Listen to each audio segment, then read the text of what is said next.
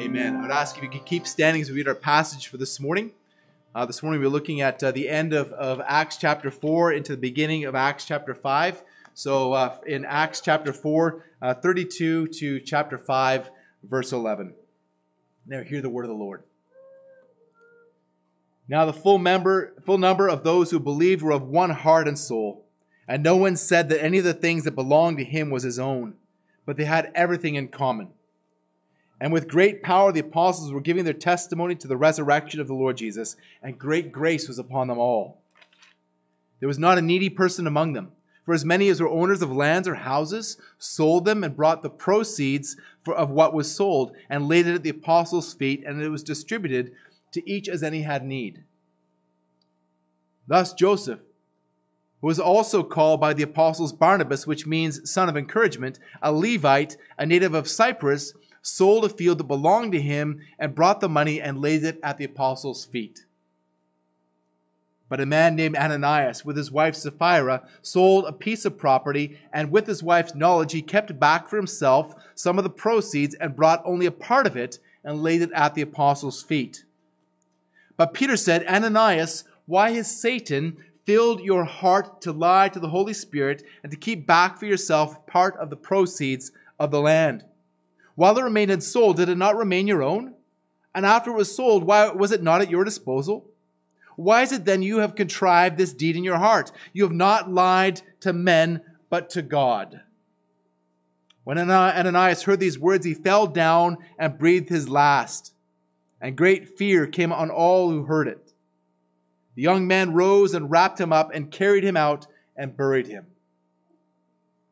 After an interval of about 3 hours, his wife came in, not knowing what had happened.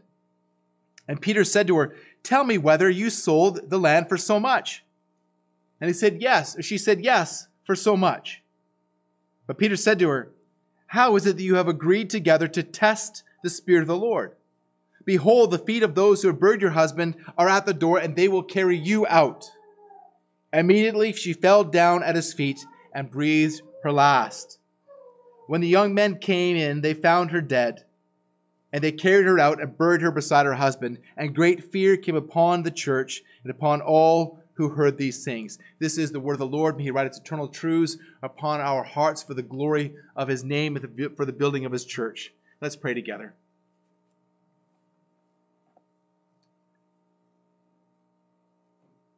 Holy Spirit, we praise you for your word. We praise you, Holy Spirit, for your word, for your work in your church, in your people. We praise you, Holy Spirit, for the way that you not only have given us new hearts, regenerated us, caused us to be born again, but we praise you also, Holy Spirit, for the fact that you have applied the work of Christ to our lives and that we are saved through his work in your power. And we praise you, Holy Spirit, for the fact that you have not left us, Lord, to try to muddle through this life on our own, but that as the Lord Jesus Christ, the Son of God, sent you to indwell your people for all time. From the new covenant, all of your people are indwelt with you, Holy Spirit. Every day, you will never leave us. You are the seal of our inheritance.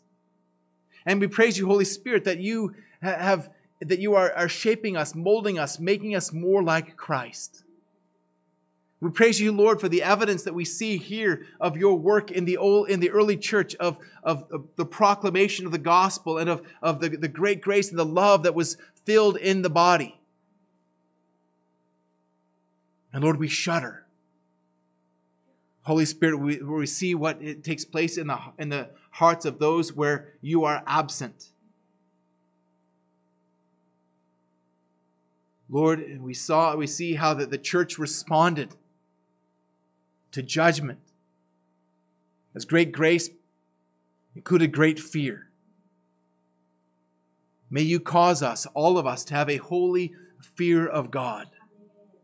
May you cause us to see your holiness, triune God, and may you cause us to dread the thought of ever harboring, indwelling sin and sinning against you. Lord, do what you did in the early church in us. Fill us with love for each other and love for you, that your church might be built up in love. And may you use these words of mine that I'm weak and I'm powerless to do anything. Lord God, you are strong and mighty to cause your word to dwell in the hearts of your people, to make it your word an instrument of grace, causing us to walk in light of the truths that we have received. We pray this in the name of Jesus Christ, the only Savior. Amen. Please be seated.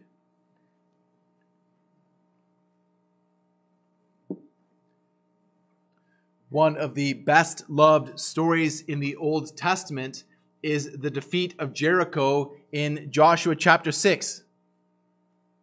Right? The kids sing, Joshua fought the battle of Jericho and the walls came tumbling down. But we know the truth in that story, that it wasn't actually Joshua who fought the battle of Jericho. It was actually Almighty God who fought the battle of Jericho. And we rejoice in the victory that the children of Israel received over a much more powerful foe. As the Lord commanded the men of Israel to march around the walls of Jericho 6 times, once each day. But on the 7th day, they were to march around the walls of the city 7 times. And on the 7th time, they were to shout and to blow trumpets. And the Lord promised that the walls would fall down flat. And we know that they obediently followed the Lord's command to the letter. And sure enough, they blew on the 7th time, on the 7th day, they blew the trumpets and shouted, and the walls of the city fell down flat, and each of the men who surrounded the city went straight up into the city and sacked the city, just devoting everyone in the city to destruction, except for Rahab and her family, as they had promised. They burned the city with fire, and they took the silver and the gold and the vessels of bronze and iron and put them into the treasury of the house of the Lord, just as God had commanded them. Or so we would think. The chapter ends with the words, "So the Lord was with Joshua, and his fame was in all the land." Israel had triumphed over her enemies in the power of God through the miraculous intervention of the Lord. They had defeated a much more powerful foe than themselves in their flesh. But Israel was about to face another enemy, a dangerous enemy who would be responsible for the deaths of many of their countrymen. Joshua and the children of Israel faced many enemies, dangerous enemies, but this enemy is perhaps the most dangerous of all, because this time the enemy was within. There was sin in the camp. Joshua 7:1. But the people of Israel broke faith in regard to the devoted things, for Achan, the son of Carmi, the son of Zabdi, the son of Zerah, of the tribe of Judah, took some of the devoted things, and the anger of the Lord burned against the people of Israel. Now, this is best translated, Achan kept back some of the devoted things. They were told to take all of the booty from the city of Jericho, and it was to go into the Lord's treasury. But Achan, we are told, kept back some of the devoted things. So as a result, when they marched against the city of Ai boldly, because they only sent 3,000 men, because they were so confident that it was so easy to destroy Jericho in the Lord's power, they only sent 3,000 men. But when they attacked Ai, what happened? They were routed. The people of Israel fled, and 36 of their men were killed. And Joshua had no idea why. It looked like the Lord had deserted them. But the Lord revealed to Joshua that Achan was the culprit and commanded that he and his family were to be stoned to death. Now that sounds harsh. But here we see a picture. One person's sin in the camp affected everyone in the camp. Sin had to be dealt with before the people of God could advance as the people of God. We see a parallel situation in our passage this morning. The church has just won a major victory. Peter and John, after healing, through the Lord's power, healing the lame man at the gate of the temple, the beautiful gate, stood up and preached. And remember, the men of the Sanhedrin, initially the Sadducees, came and and arrested them. They put them in jail overnight. And then the next day, the Sanhedrin, the same wicked men who had crucified Jesus, now came after them and commanded Peter and John not to speak or to teach anymore in the name of Jesus. But they boldly replied, whether it's right in the sight of God to listen to you, rather than to God you must judge. But we cannot but speak of what we have seen and heard. Acts 4:19 and 20. And so being afraid of the response of the people because of the miracle, the men of the Sanhedrin threatened them and let them go. And then Peter and John immediately returned to their friends in the church and relayed what had happened. And together the church prayed that they too would continue to speak God's word with boldness. God immediately answered their prayer. The place was shaken, and they were all filled with the Holy Spirit and continued to speak with boldness.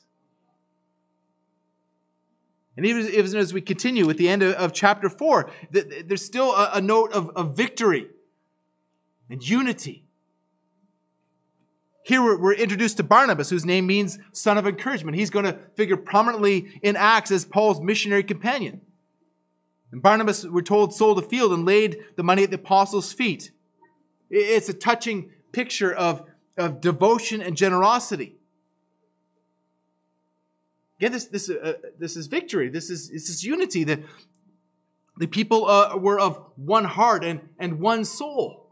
But were they? The church was unified, or so it would seem. Those with houses and lands sold them and gave the proceeds to help the poor, or did they? The apostles continued to preach powerfully, and great grace was upon them all. But was all really all? Was God's grace, great grace upon all of the people who were gathered there? There was sin in the camp. We're going to be introduced to two more figures, but their part in the narrative of Acts is much more brief. Ananias and Sapphira, like Barnabas, sold a field, but they conspired to lie about the amount for which it was sold and decided to keep back some of the money for themselves.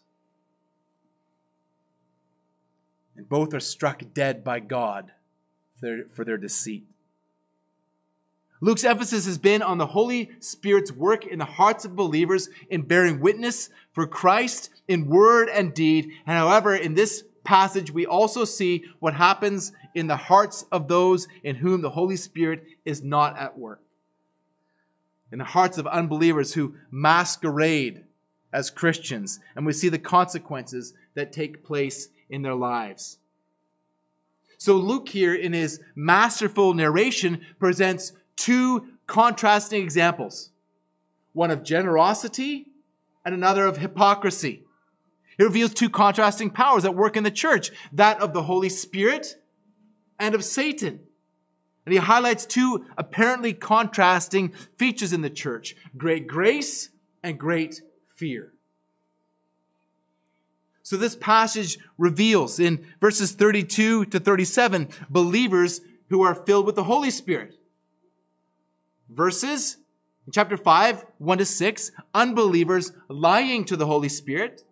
And in verses 7 to 11, unbelievers testing the Holy Spirit.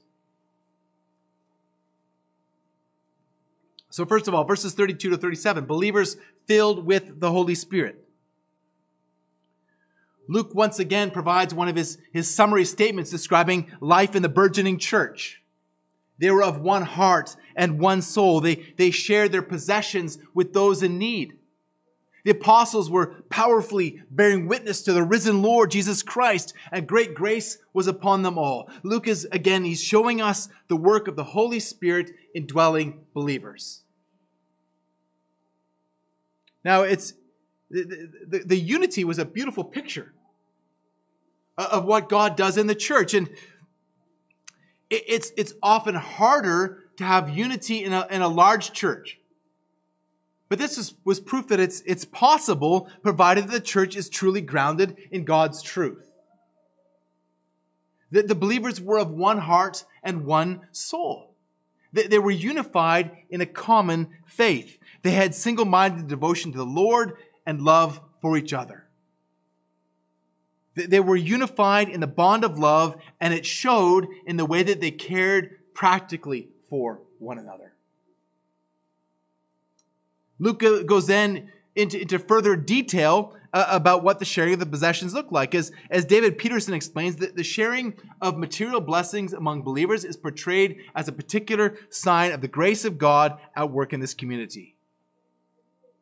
In other words, the God's grace is being poured out on the church, and by God's grace and the power of the Holy Spirit, they're pouring out love on one another so that there was not a needy person among them.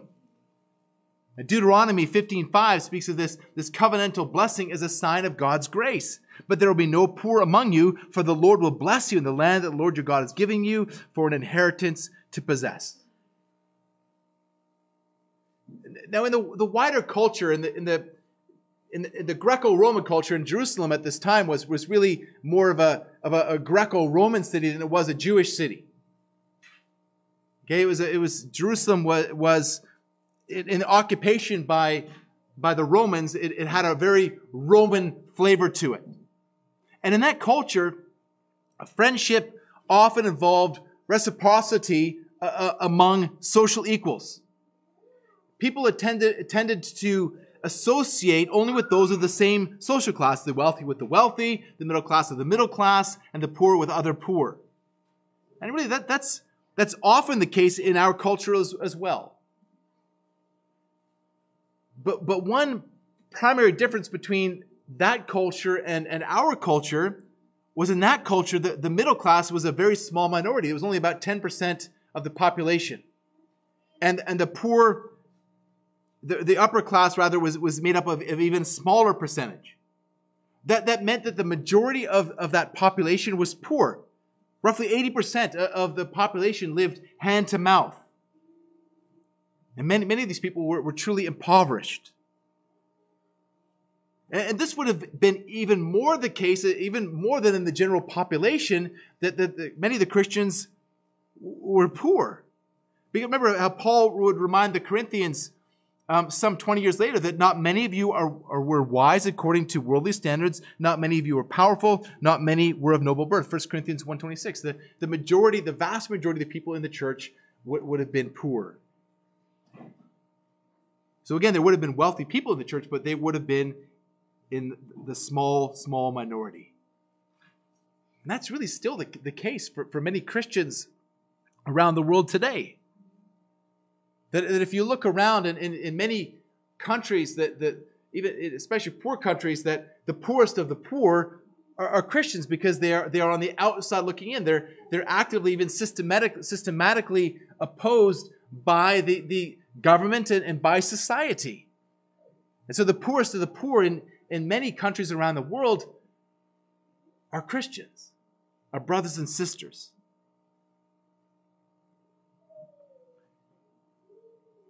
But in our church, however, humble as she may be, many of us, not all of us, are wealthy by world standards.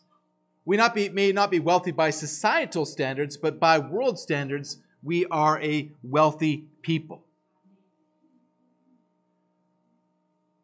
So needless to say, there would have been quite a number of needy people in that congregation. There was no welfare. There was no employment insurance. There was no social safety net. The poor were very vulnerable.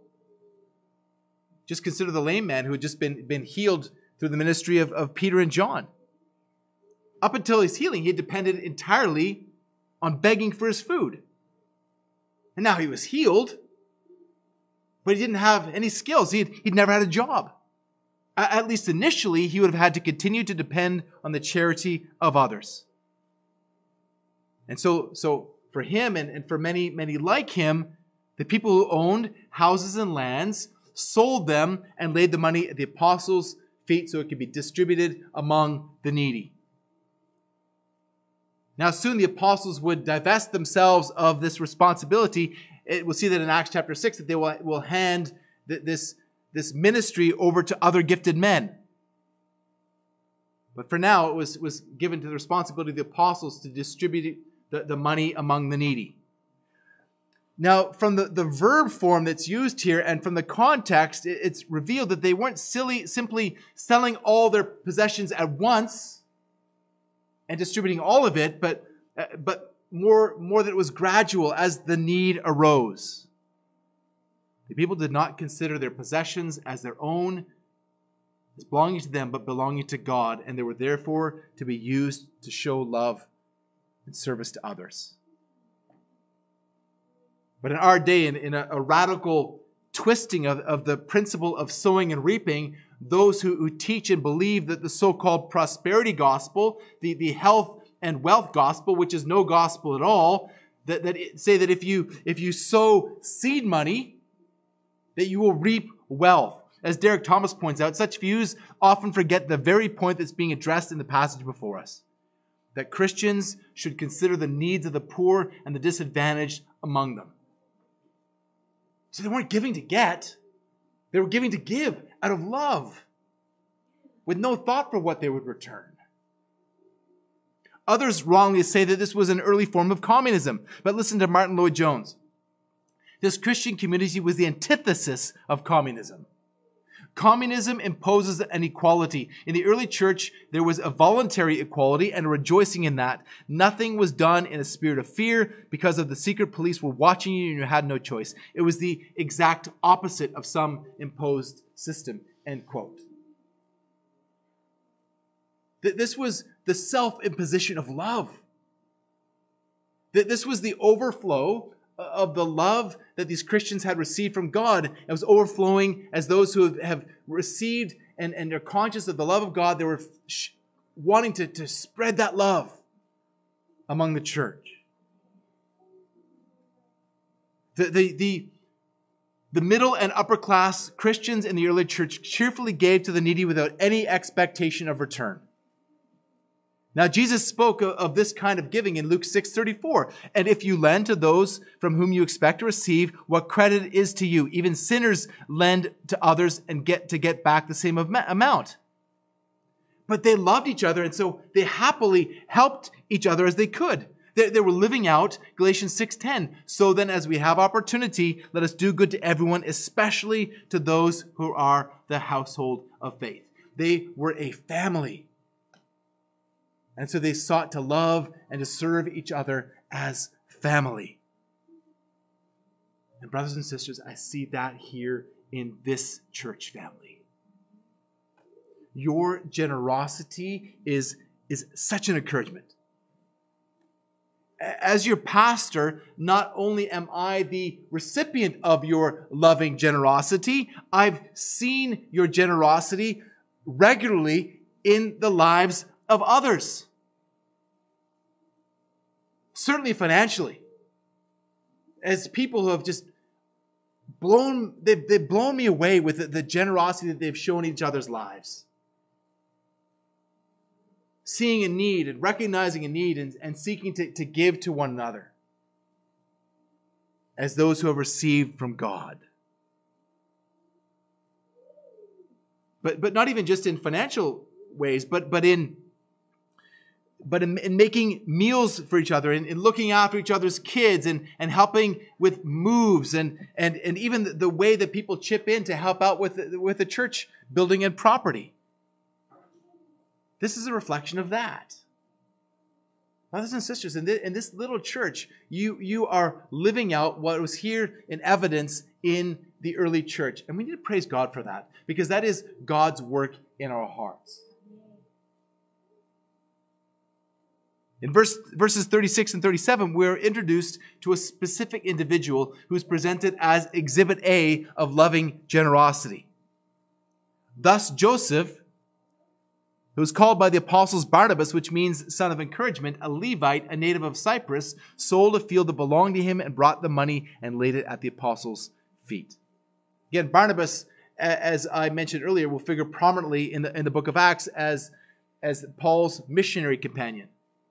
Barnabas, we're told, was from Crete, an island in the Mediterranean not far from Greece. The Jews had settled on Crete after 330 BC during the Ptolemaic period. Barnabas, we're told, was of the house of Levi, the family from whom ministers in the temple were drawn. Now, generally, Old Testament requirements forbade Levites from owning property.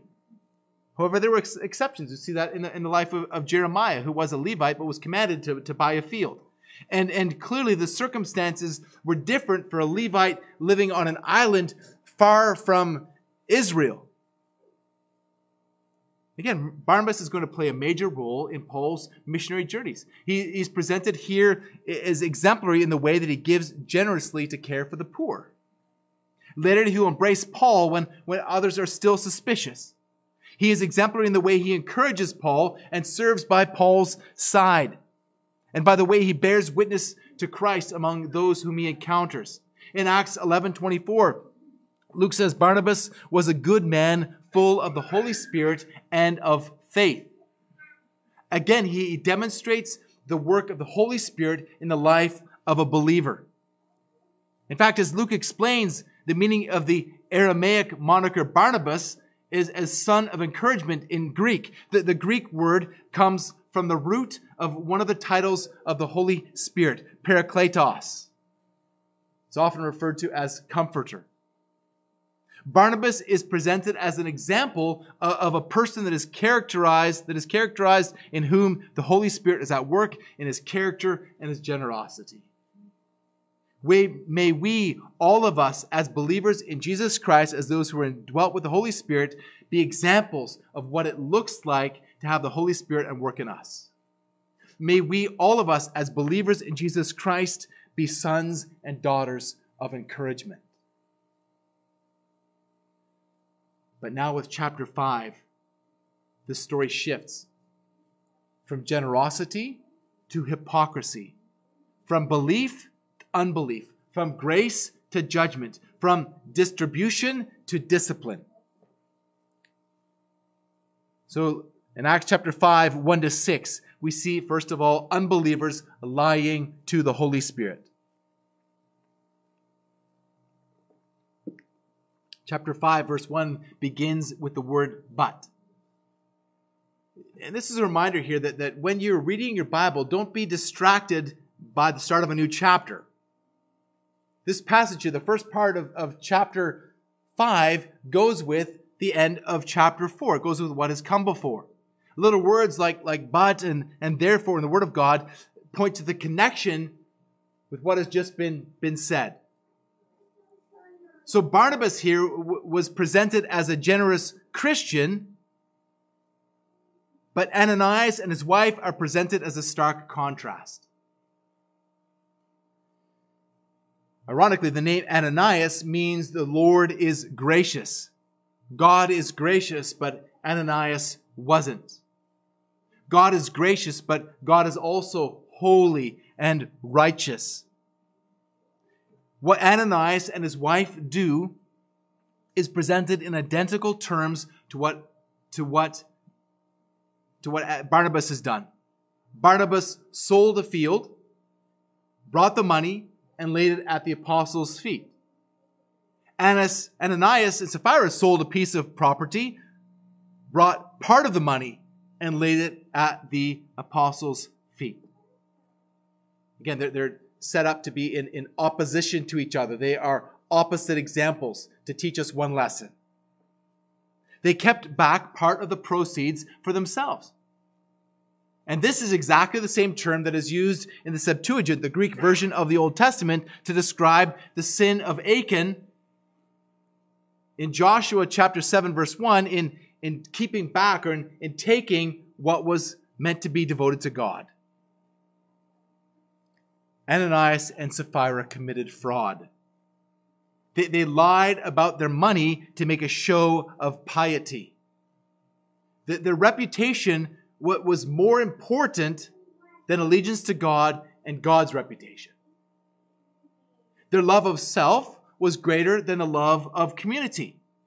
Look back at chapter 4, verse 32.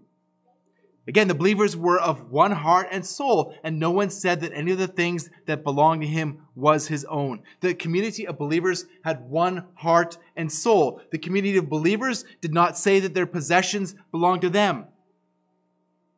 But Ananias and Sapphira are here presented as a syllogism. Again, in the opposition to the community of the church. They lied about sharing their possessions. They were not of one heart and soul. Therefore, they were not part of the community of believers. They were full of pride and deceit. Ananias and Sapphira made a show of submission to the apostles. They made a show of devotion. They made a show of charity. They made a show of community. They made a show of Christianity. The Holy Spirit indwelt the believers, and this was evident in their love for one another. The absence of the Holy Spirit was evident in the lives of Ananias and Sapphira, that they would have appeared to many among them as believers. Just think about for the gathered people. As Ananias came in and bowed at the feet of Peter and put the money there, people think, oh, look how generous Ananias is. And that's exactly what Ananias and Sapphira wanted. But God knew their hearts.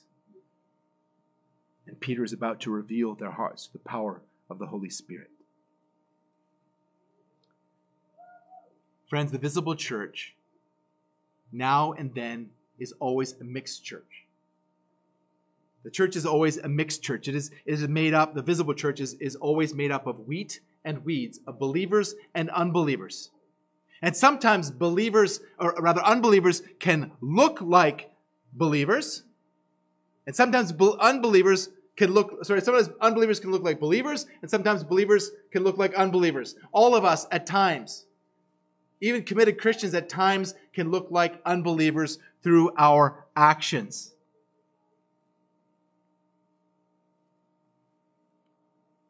But it's what's in the heart that is true. And what is in the heart will eventually be revealed. Quite often in the church, both wheat and weeds will grow up alongside one another, and sometimes even for a long season. And sometimes, like in the chapter we have before us, they're removed quickly. But either way, judgment and justice will come. As John MacArthur says, time and truth go hand in hand. And I've seen it happen repeatedly, even in my relatively short 12 years as a pastor of this church. God will expose the truth in His timing.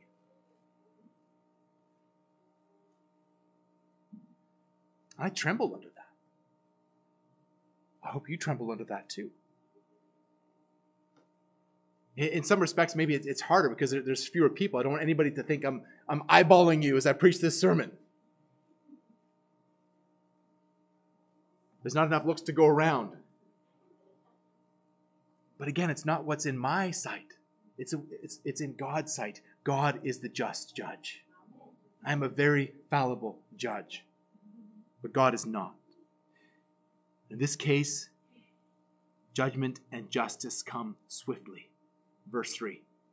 Ananias comes in and Peter addresses him. Ananias, why has Satan filled your heart to lie to the Holy Spirit and to keep back for yourself part of the proceeds of the land? Now, Peter here had prophetic insight. Like the Lord Jesus Christ, in this instance, he could see what was in people's hearts. Satan had filled the heart of Ananias, inciting him to lie.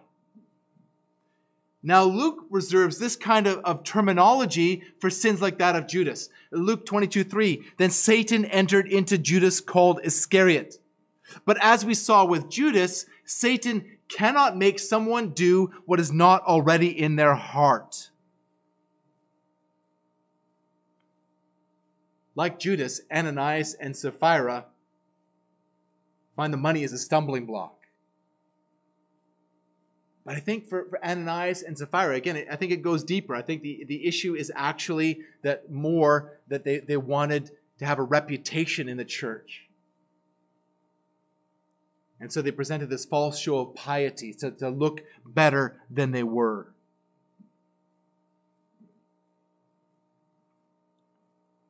What is happening with Ananias and Sapphira is contrasted with the work of the Holy Spirit from verse 31. It is not the Holy Spirit at work in their hearts, but that of another power, Satan.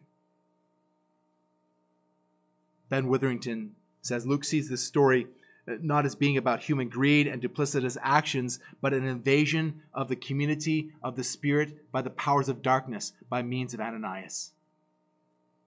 Brothers and sisters, Satan has many tactics up his sleeve. He's tried to attack the church from the outside. But persecution from the outside only galvanized the church. It made them pray for boldness.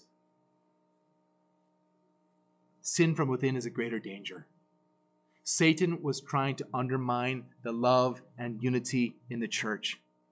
Lying destroys trust and destroys community.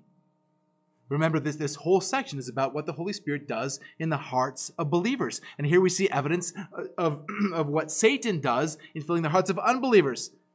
And we get a glimpse of the eternal consequence. Peter says to Ananias that the property was theirs.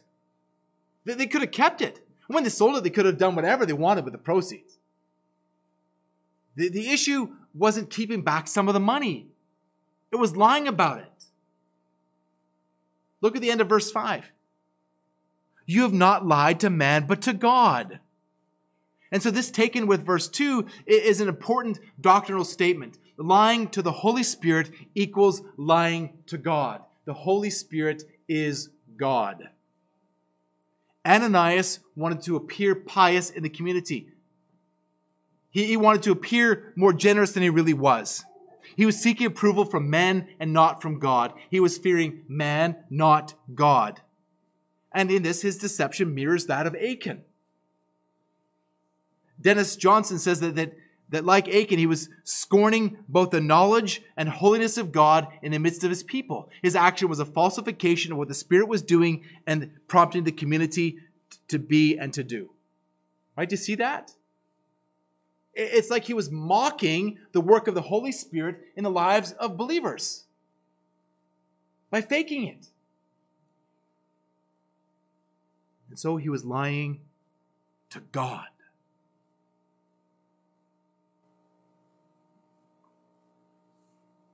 Brothers and sisters, I need to ask the question, do we do that?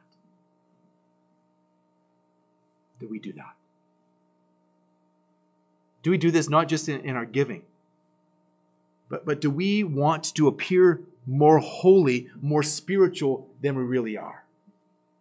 Is our spiritual life a show? Is it a sham like it was for Ananias and Sapphira? Now, in some cases, it's the show of an unbeliever.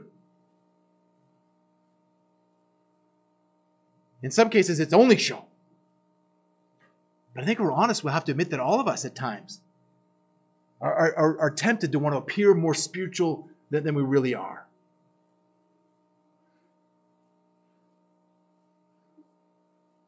Are you fearing man instead of fearing God? Are you being real? Is your piety a show?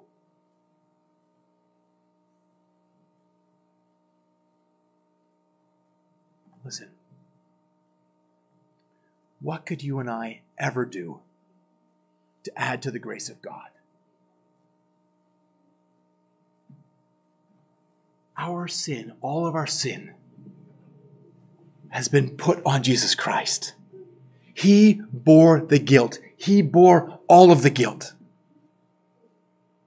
for those who are trusting in Him. And that's only part of the gospel. The other half is that all believers have been credited with the righteousness of Christ. Do you understand what that means? It means that you have been declared righteous by Almighty God. That the verdict, the eternal verdict that is upon Jesus Christ, is upon you and me. What could we ever think to do to add to that? Well, what do we have to prove to anyone when we have been declared righteous by Almighty God? May we, all of us, as those who have been credited with the righteousness of Christ, show through the power of the Holy Spirit the righteousness of Christ being worked out in our lives. Again, we will never measure up to Christ's standard. But in the only court that really matters, we've already been credited with the verdict that's on Christ. But Ananias and Sapphira did not get that. So they were still striving in their flesh to appear something other than what they really were. I wonder, just as a practical way to work this out, I'm not saying that you need to stand up here and broadcast all of your sins to the body. I think that would be unwise at best. But are you accountable? Are you seeking out real relationships with your brothers and sisters? Are there those within the body that you have so that you are so connected with? That there's nothing, no secrets between you. I would encourage you, if you are dwelling and living in walking in secret sin, take heed. Be warned. In the example of Ananias and Sapphira. And seek fellowship as a means of grace that will help you to overcome whatever sin that is. That it's as though you're thinking it's so bad that the blood of Christ can't cover it. Please be warned from the example of Ananias and Sapphira.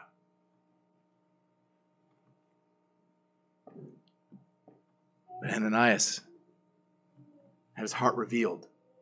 And in verse 5, when Ananias heard these words, he fell down and breathed his last. And fear came upon all those who heard it. Can you imagine? For those standing around, all of a sudden he dropped dead. Right at Peter's feet. That's terrifying.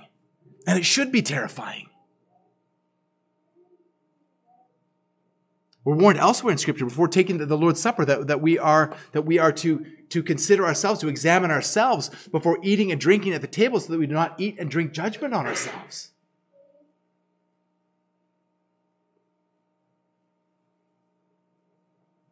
Brothers and sisters, be warned. Examine your heart before the Lord. Examine your heart before the Lord. He breathed out his last. This is medical terminology used here by Dr. Luke to reveal what has happened. He's expired. It's the same term that's used to describe the death of Herod in Acts chapter 12, where he is eaten by worms and then expired. Horrific. But what is more horrific for Herod and for Ananias and for Sapphira is what happens next. This was the first example of church discipline in the newborn church. Now, it sounds harsh. And in one sense, it is. But it was necessary. Here in the early church, like with the sin of Achan after the Battle of Jericho, they tried to enter Ai. The church could not advance with sin in the camp. It had to be dealt with. If it was not dealt with, that sin would spread and it would contaminate many. So the church then, as now, must deal with sin. We have been given in God's word, we've been given several different examples of what church discipline means to look like. It's not a one-size-fits-all. We'll often go to Matthew 18. It's probably the most developed passage regarding church discipline. Let's just go there for a moment to Matthew chapter 18. Matthew 18, 15 to 20.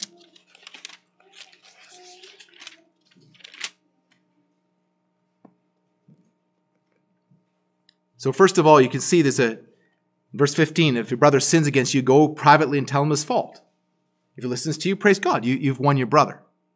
If he doesn't listen, now you take one or two others as witnesses. And then if he still does not listen, then you take it before the church. And then if he still won't listen to the church, then he's to be excommunicated. So he's not to receive the bread and the cup at the Lord's table. Now, this is to be done. This is really, the process is not harsh. If you consider it in its context, Peter was shocked not by the discipline part, but by the forgiveness part. He says to Jesus after, he says, Lord, how often will my brother sin against me and I forgive him? As many as 7 times? And Jesus says, no, I say to you, not 7 times, but 70 times 7. He goes on to tell the parable of the unforgiving servant. The issue here is it's not meant to be harsh. Now, in the process of church discipline, you can see it here in this process, that it's in hopes that the person will repent. Similarly, in 1 Corinthians chapter 5, another example of church discipline. Again, it's not a one-size-fits-all. This is where there is sexual immorality in the church, and I won't go into the details, but there's a particularly heinous form of sexual immorality taking place in the church, and there's no 1, 2, 3. This is immediately. Take it before the church. And then he says, let him be to you as a Gentile and a tax collector. He says, do not even associate with a person who is sexually immoral, verses 1 Corinthians 5:9. Not mean the sexual immoral of the world, or greedy, or swindler, or idolater, since you'd have to go out of the world. But I'm writing you not to associate with anyone who bears the name of a brother, if he is guilty of sexual immorality, or greed, or idolater, or reviler, drunkard, or swindler, not even to eat with such a one. What have I to do with judging outsiders? This is not those inside the church whom you are to judge. God judges those outside. Purge the evil person from among you. Similarly, if somebody is spreading false doctrine. Now, this is such a sin that you could, I think there's a place to warn the person, but there's a time to just go straight to say, to take them before the church. Now, we're a congregational church. I have, as one of the pastors of this church, I have no authority to exercise church discipline. Right? You understand that. The local church, we are a congregational church, and so it is the church that exercises church discipline. In Matthew 18 and 1 Corinthians 5, it's take it before the church. And then the church will decide. And the purpose here, again, it's in hopes that the person will repent. But if they won't, it's also for the purity of the church. It's for the purity of the church. It's so that the church will have holy fear of God. And so that sin, whatever it is, won't spread in the church. You know, I've experienced, I've seen what happens when the sin of gossip and slander spread in a church and defile many. And when certain forms of immorality spread, it spreads in the church. And so the church must deal with these things, or the whole church will be corrupted by these things. It's ultimately for the glory of God in the church. So this is the first example of church discipline. Now, I hope we never see someone dropping dead.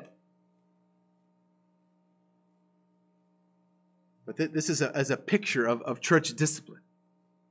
This is what is being described as a punitive miracle.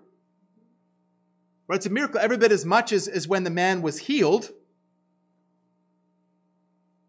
And that was a picture of end times healing. The power of God is filling someone up with worship. But this here is a punitive miracle. It's a living parable. Dennis Johnson says that the judgment that fell immediately on Ananias and Sapphira was a sign foreshadowing the full and final judgment of deceivers at the Messiah's coming. Just as the lame man's leap previewed the full resurrection healing that the Messiah will bring when he appears from heaven. So this immediate judgment was a picture of end times judgment.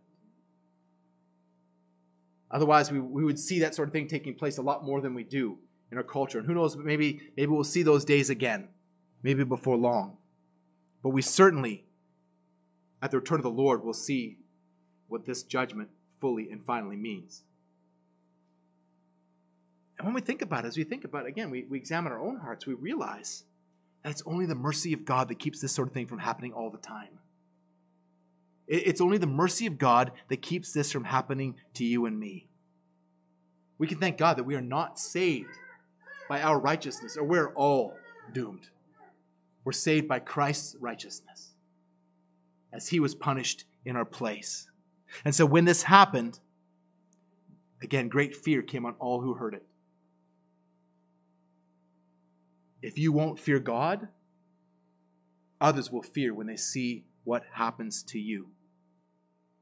Great grace has given way to great fear. But don't be mistaken. The fear of the Lord is a gracious thing. The fear of the Lord is a sign that God's grace is continually upon the church. It's continually abundant in the life of the church. This great fear is great grace. Because it becomes now an ability to spur people on so that they do not fall into fear themselves. Then the young man rose, wrapped him up, and carried him out and buried him. This unceremonious burial reflects God's judgment on him. Remember that as you look through redemption history, you can see that the idea of having an honorable burial was important. You see, if you just think about First and Second Kings, and you see there's more Second Kings, and you see the kings that honored God are more often are buried with their fathers, but those who did not are unceremoniously either burned or cast aside, or somehow otherwise their bodies are destroyed. J. Derrett says that when a man has been struck down by the hand of heaven, as Joshua specifically says was the case with Achan in Joshua 7:25, his corpse must be consigned rapidly and silently to the grave. No one should mourn him. But now, with the example of Sapphira, in verses 7 to 11, we see unbelievers testing the Holy Spirit. 3 hours later, Ananias' wife Sapphira arrives, oblivious to what has happened to her husband, but not oblivious to her husband's sin. She had shared in his sin. And Peter gives her an opportunity to repent. He asked her how much the land had been sold for. However, her heart was hardened. She continued to lie. She continued her collusion. And Peter now convicts and condemns her for the sin using slightly different terminology. Verse 9. How is it that you have agreed together to test the Spirit of the Lord? They had agreed together to test the Spirit of the Lord. The Spirit of the Lord is the Spirit of Jesus Christ. This is another way to refer to the Holy Spirit. They were testing the Holy Spirit. They were testing God, or tempting God, much as Israel had done in the wilderness by demanding food and water. Repeatedly, that's referred to in those terms as of testing or tempting God. Again, this reveals the hand of Satan. Like when Jesus was tempted in the wilderness by Satan, he wrote in Matthew 4:7, again it is written, you shall not put the Lord your God to the test. And this too mirrors the sin of Achan, as Ananias and now Sapphira were seen as boldly sinning against God. A complete high-handed sin directly against God. Again, is this something that we do? Have we gotten high-handed in our sin?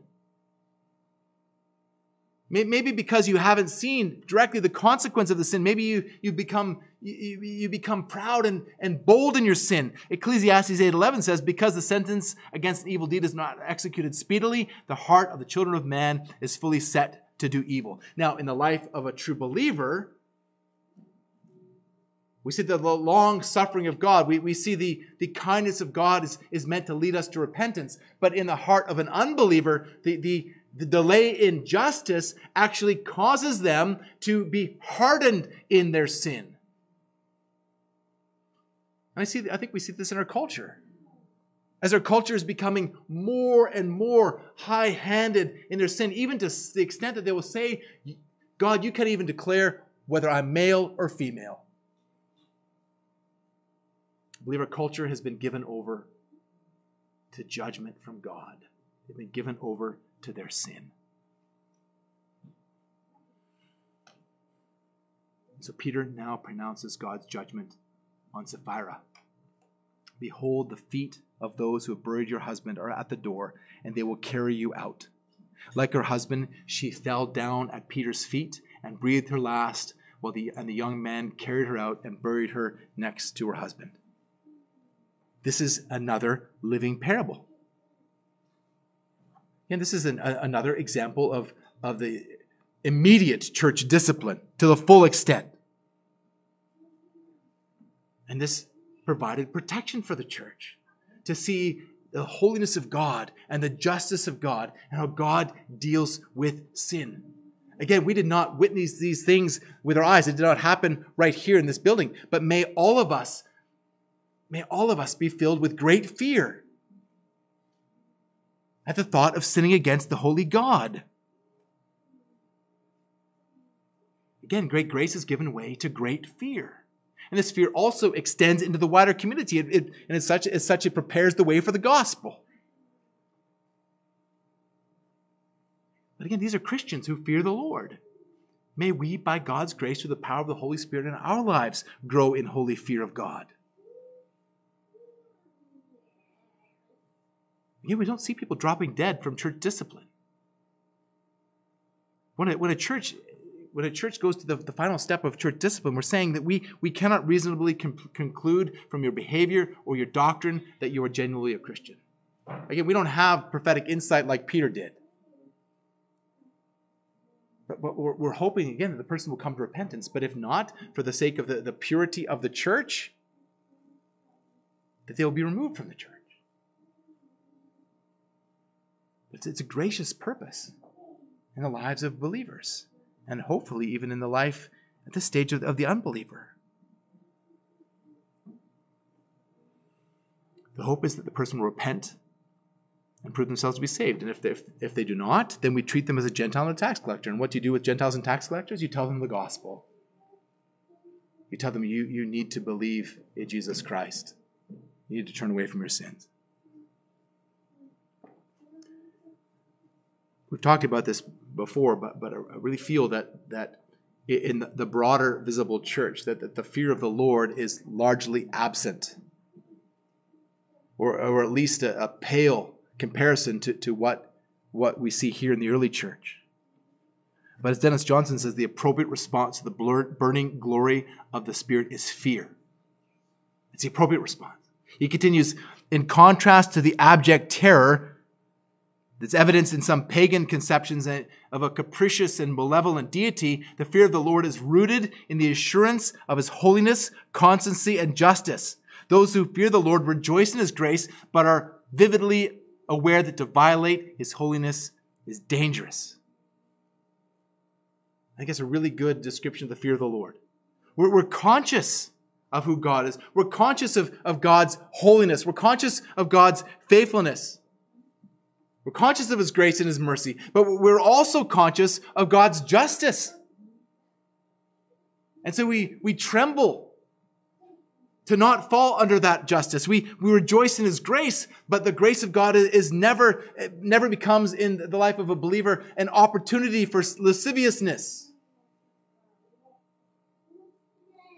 but rather seek to grow in holiness. Because we understand that to sin against God's holiness is dangerous. Very, very dangerous. So again, we see, as we've been seeing regularly ever since Pentecost, we see that the Holy Spirit is at work in all the believers, the true believers in the newborn church. Barnabas is presented as an example. And Ananias and Sapphira are presented as an exception. They are those who are also exempt. They do not have God's grace. And in so doing, they're also examples for us, but examples of people whose hearts are not indwelt by the Holy Spirit, but indwelt by Satan. Friends, this is what a real church is. Do you want to be a part of a community like that? As Sinclair Ferguson says, do you want to belong to a church where you only want to give part of yourself? Ananias and Sapphira were holding back. They weren't real. I wouldn't want to be part of a church where people are just holding back, where I'll just have my hour and a half or so Sunday morning. That's my church life.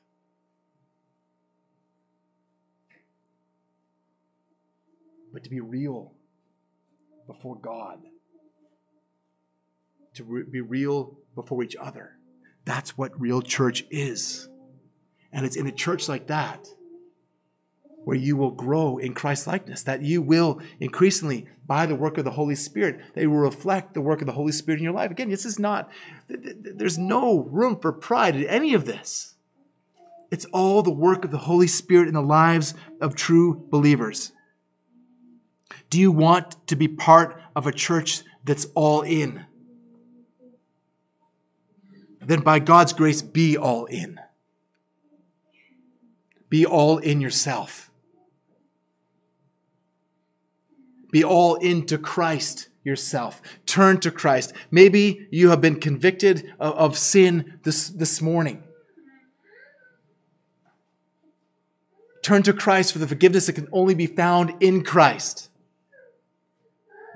Rest in Christ for all that He's accomplished for you. In a moment, we are going to take the Lord's Supper. We're going to celebrate together what Christ has done for us.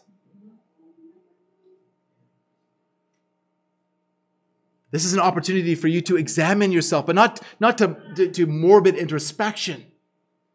Not to think, oh, I'm not worthy. You're not worthy. I'm not either. If worthy people were the only ones who could take the Lord's Supper, nobody could take the Lord's Supper except Jesus Himself. This is for those who are unworthy, but are running to the worthiness of Christ and resting in the worthiness of Christ. This is for people who are celebrating all that Christ has accomplished for their salvation. If that's you, then this is for you. This is for those who are not holding on to some secret sin, but it's all on the table before God, confessing it to God and where appropriate to confess it to one another as well. Asking forgiveness from God, asking forgiveness from one another, and walking in the fellowship that has been purchased for us by Christ as being empowered by the Holy Spirit to walk in that fellowship. And if that's you, then this is for you. If that's you, then this church is for you. Again, not that we've arrived in anything, but as people who want to be like that. As people who want to be like Christ, warts and all. We trust that we're going to be sanctified through the work of the Holy Spirit, the same Holy Spirit who indwelt these believers, indwells us. The same Holy Spirit who empowered these believers empowers us to walk in light of the truths of the gospel that we have received and rejoice in. Let's pray together. Almighty God, we praise you for your great grace. Lord, we praise you for your great grace that was showered upon us through our Lord and Savior Jesus Christ as He was punished for our sins.